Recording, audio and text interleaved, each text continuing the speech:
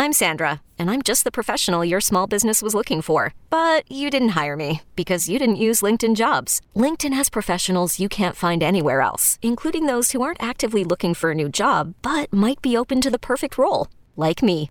In a given month, over 70% of LinkedIn users don't visit other leading job sites. So if you're not looking on LinkedIn, you'll miss out on great candidates like Sandra. Start hiring professionals like a professional. Post your free job on linkedin.com/recommend today. Introducing the Two-Way V4, where groundbreaking fuel cell technology meets fresh foam cushioning for the ultimate performance. With fuel cell, each step feels explosive, delivering unparalleled energy return. Paired with fresh foam, experience maximum comfort throughout the game. Its lightweight textile upper offers support and breathability without sacrificing agility. Whether you're hitting the clutch shot or locking down the opposition, the Two-Way V4 gives you the tools to play at a high level. Learn more and purchase the Two-Way for yourself at newbalance.com.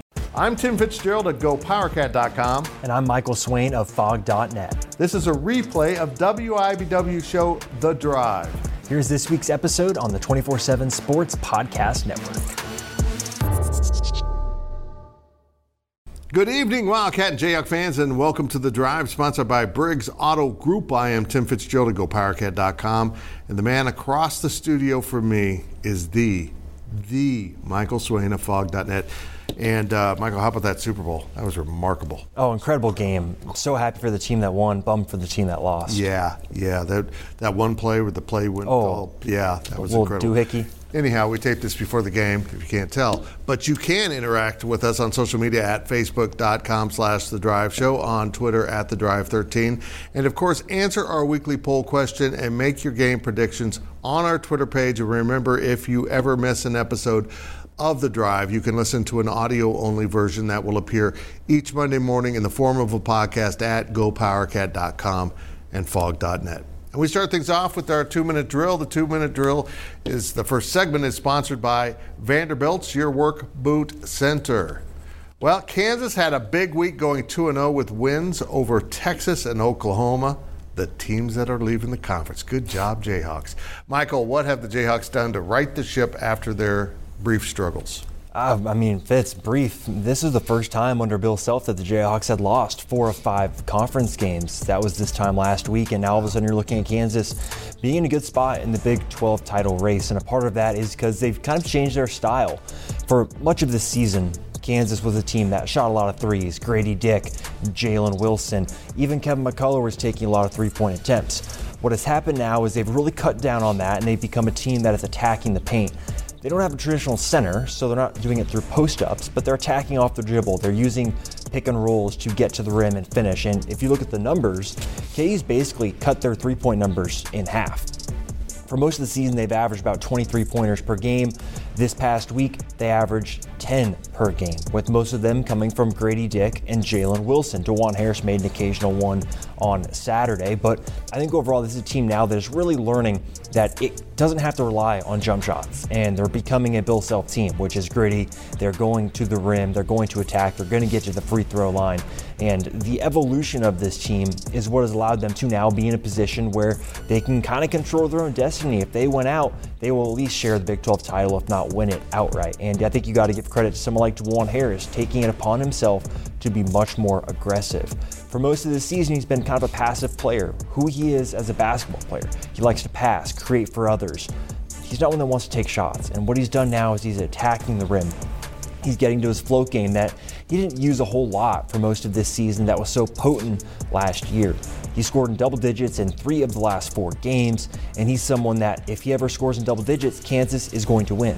They are 19-0 in his Kansas career when he scores in double digits. That's going to be the stat to watch going forward, because if he's out there scoring, you feel good about KU's ability to have Jalen Wilson score and then have either Grady Dick, Kevin McCullough, or KJ Adams getting double digits as well. So overall, you're seeing this team evolve, and I think they're attacking the rim more, which is just a much more efficient way to play basketball when your three-point shot can be inconsistent.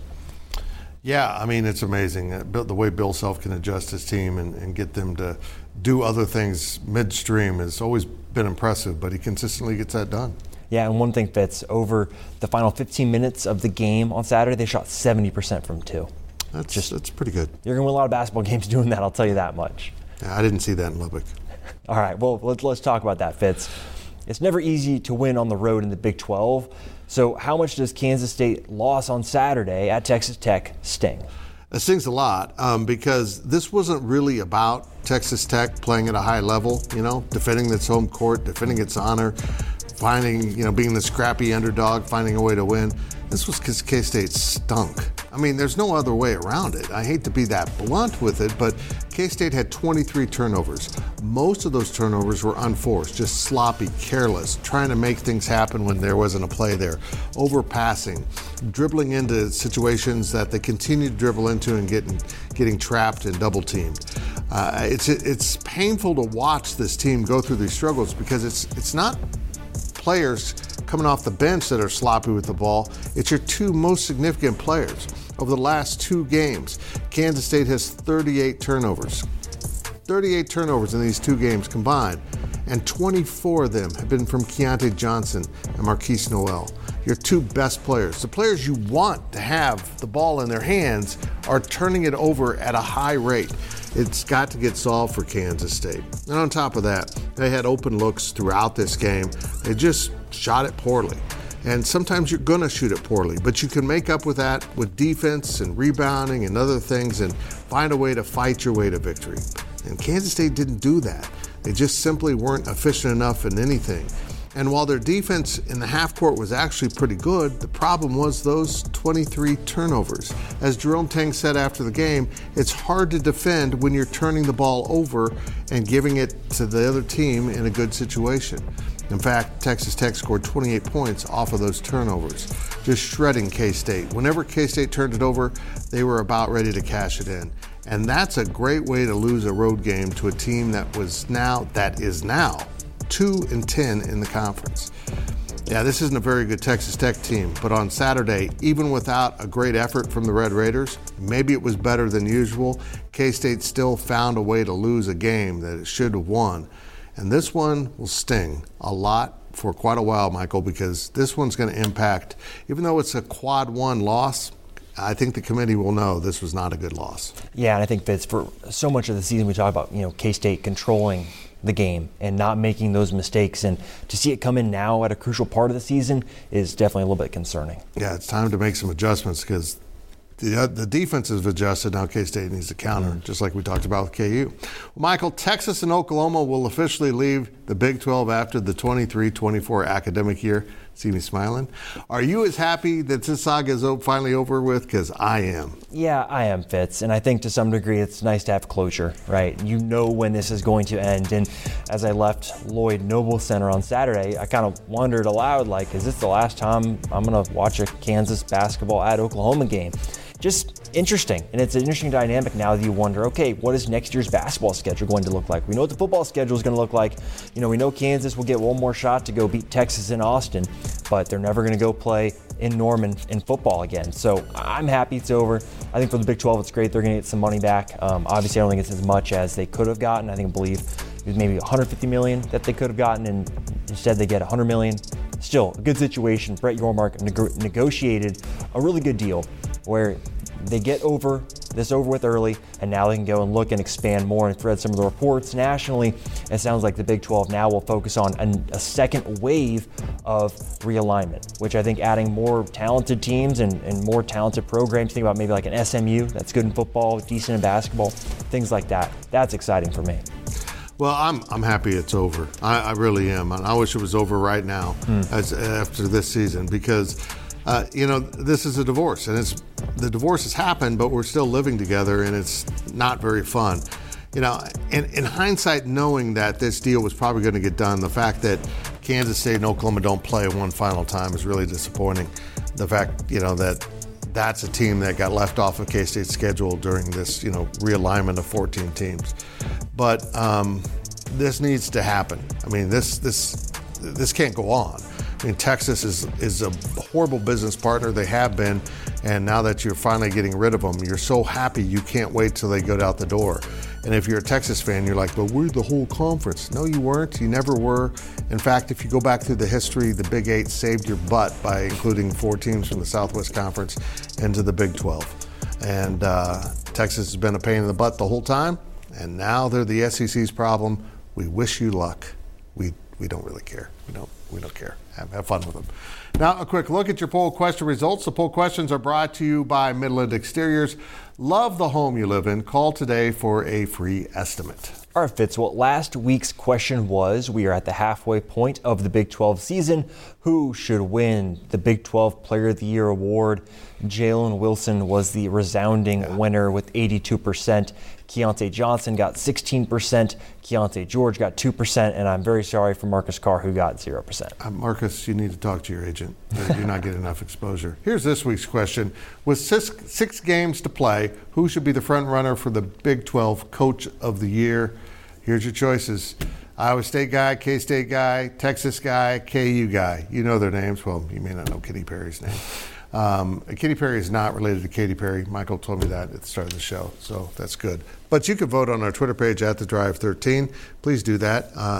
Get me out of this segment. Michael, help me. All right, well, that will do it for this half of the 2-minute drill, but we'll be right back with more on KU and K-State on The Drive.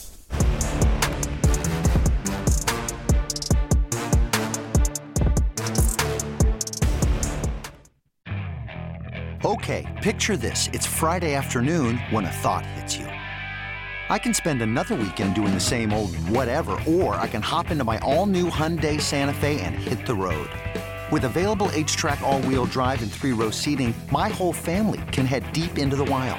Conquer the weekend in the all-new Hyundai Santa Fe. Visit HyundaiUSA.com or call 562-314-4603 for more details. Hyundai, there's joy in every journey.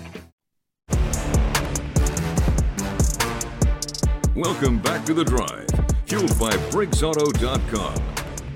Welcome back as we continue our weekly 2-minute drill. This segment of the 2-minute drill sponsored by Copeland Insurance Agency, part of your community for more than 60 years.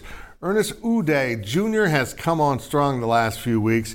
What has changed to alter the trajectory of his freshman season, Michael Swain? Well, I think you have to be ready for your moment, especially in college basketball, and he's been that. You think about his trajectory this season. He starts the year as KU's first big man off the bench when Norm Roberts was the coach. Man, that feels like a year ago, but it was this season. And then all of a sudden, through kind of the end of non-conference play and into Big 12 play, he just didn't play. He saw the floor for maybe a handful of minutes here and there, and then all of a sudden he's come on with Zuby Ejiofor and Zach Clements both being hurt, and he's been ready for his moment. And I think what he's brought is the lobs, as you saw if you're watching on TV. KU does not have that vertical threat on its roster. KJ Adams can dunk the ball, but he's not someone that's going to go dunk over people while catching a lob, a la Udoka Azubuike a few years ago. And I think that's the biggest thing that he brings is that Udoka Azubuike-like impact on the game. He's going to throw down lobs. He can block shots in the interior. For me, this is the most fraudulent box score I've ever seen in my life for him at Oklahoma. He got credited with 2 steals and 2 blocks when he had about 3 or 4 steals and easily 4 blocks. I don't know what the scorekeepers were doing, but it was an incredibly impactful performance from him in Norman. And for a player who, again, was not playing at the start of Big 12 play, it shows incredible improvement. And Bill Self talked about his change in approach. Udeh's a fun-loving guy. He's goofy. He's into doing TikTok videos, social media.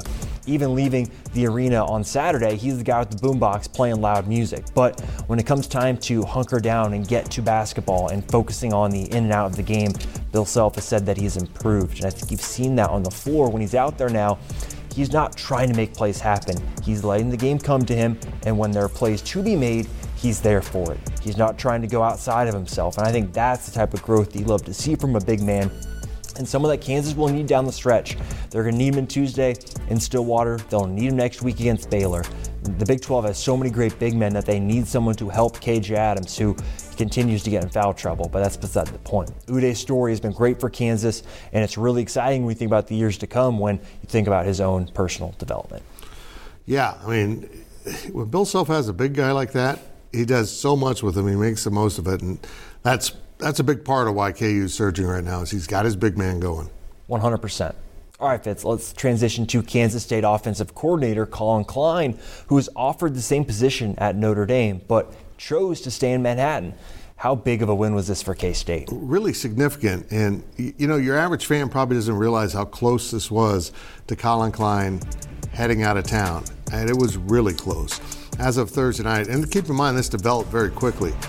We learned about it on Wednesday, and by Thursday, not only did we learn that the information had gotten out of Notre Dame, that also that Collin Klein was there. He was interviewing right then. And so as I went to bed Thursday night, Collin Klein was gone. I didn't think there was any way he would stay. The money was unmatchable. The offer from Notre Dame, we still don't know what it was, but we know this. The guy he was replacing was getting paid $2 million a year, and he's under $1 million at Kansas State. Now, I imagine Kansas State, that had moved him up some here this spring, was prepared to move him up into that $1 million range. But still, you're talking about, 50% increase, 100% increase in your salary. That's a lot of money. And to coach at Notre Dame. Now, there were some factors here that I never thought would work for Collin Klein at Notre Dame, but one of them was, honestly, leaving Manhattan, Kansas, where he has put down really deep roots with he and his wife and their many children. They have a lot of things going on in Manhattan, including family that has moved to Manhattan to be with them. And to uproot all of that to go to South Bend just didn't make a lot of sense. And also, lingering around the Vanier football complex is the fact that Scotty Hazelton left after one season and went to Michigan State. And the general belief is, and I don't mean to speak for Scotty, is that he regrets the decision.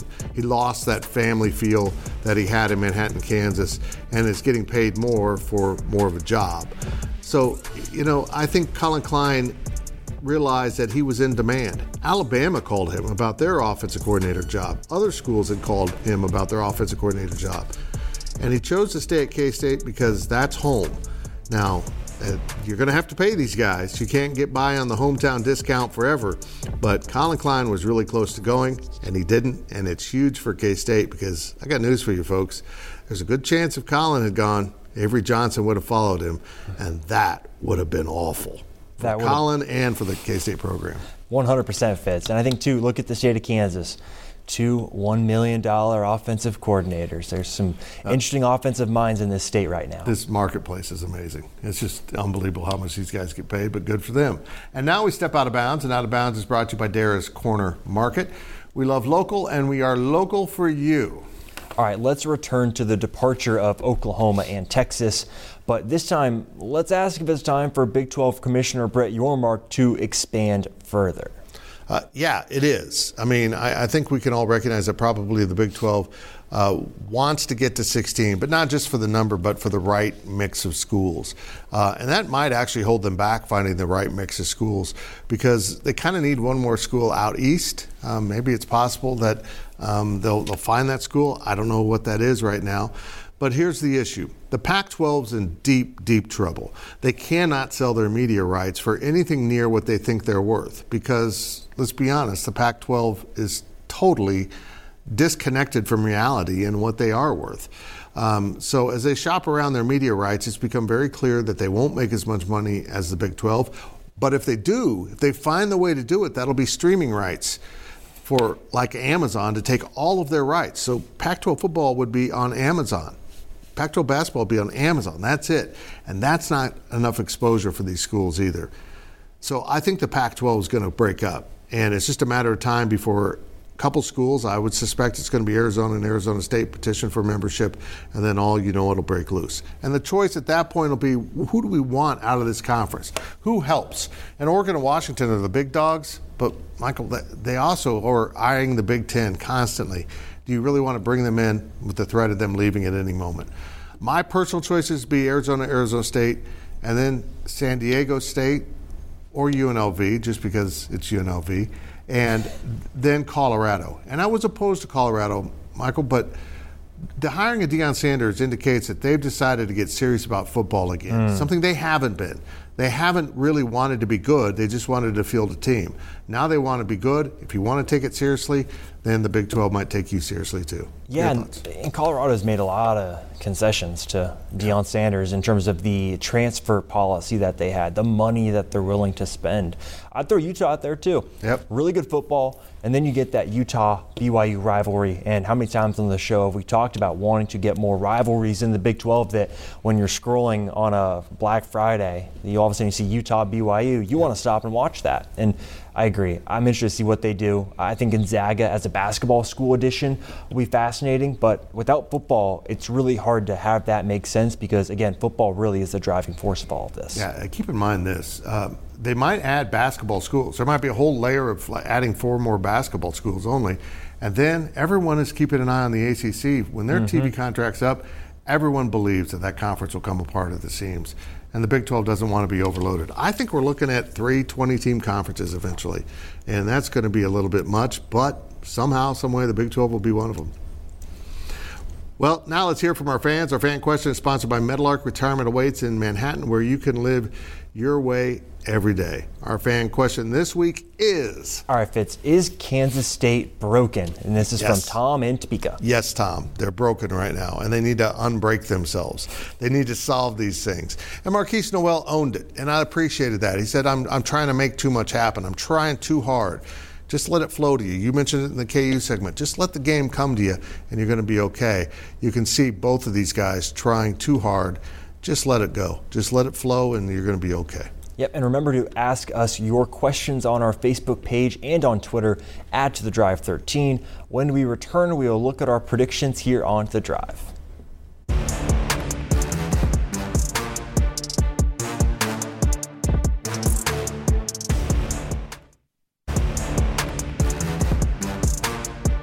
Welcome back to The Drive, fueled by BriggsAuto.com.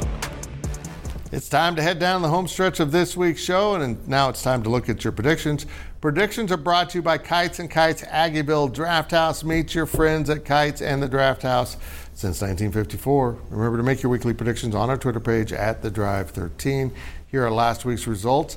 Michael Swain is waking up and making this a competition. Look at that. Look at those numbers. Look how bad I was.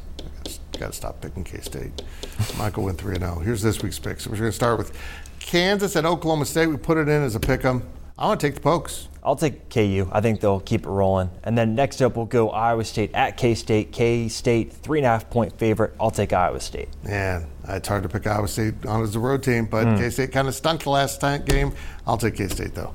And our last game of the week is Baylor at Kansas. We put Kansas in as a 4.5-point favorite. I'm taking the Jayhawks. Yeah, I am too. Baylor's really good, but they're not losing. Again, make your picks on our Twitter page @TheDrive13. And now, folks, it's time for our On the Clock segment. On the Clock, sponsored by Carpet One. Buy local for a strong local community. And we start with Michael Swain of Fog.net. Well, when Lance Leipold signed his new contract, KU committed to putting more money into the football program and into the coaching salaries. And as we revealed on Fog.net this past week, KU's committed about $1 million more to its assistants per year heading forward compared to last year. Incredible money being put into the assistant coaches who help drive this football program forward. And when you look long term, it's going to help bring in more attractive assistants when the current ones move on. So really huge for Kansas to have that sort of investment in football. Well, speaking of investing in football, there was a man, it was actually a couple, that did that in the early years of Bill Snyder, and they helped change the future and the very football program that they loved. Well, this weekend, Jack Vanier passed away. His wife, Donna, had passed earlier within the last year or so. They were titans of K-State, but the most humble, kind people, generous beyond belief. They shared their money and they shared goodness with everyone they met. They're wonderful people. I've been honored to know them for a very, very long time. Jack was the type of guy that you would never know that he was one of the wealthiest men in Kansas when you shook his hand, because he was a humble man with humble presentation, but he was good to everyone he was around. Rest easy, Jack. Love you, brother. And that's it for this week's edition of The Drive. We will see you next week right here and all week on social media. You can now relive the best moments of the UEFA Champions League 24/7. The UEFA Champions League channel is a new 24-hour streaming channel serving non-stop goals, highlights, and full match replays from the world's most prestigious club competition. Reminisce on your favorite moments, legendary players, and brilliant goals with the UEFA Champions League channel, streaming around the clock on Pluto TV and the CBS Sports app. Paramount Plus and the National Park Foundation present A Mountain of Zen. This Earth Week, you can live stream 7 national parks for 7 days on Paramount Plus. Paramount Plus, official streaming partner of the National Park Foundation.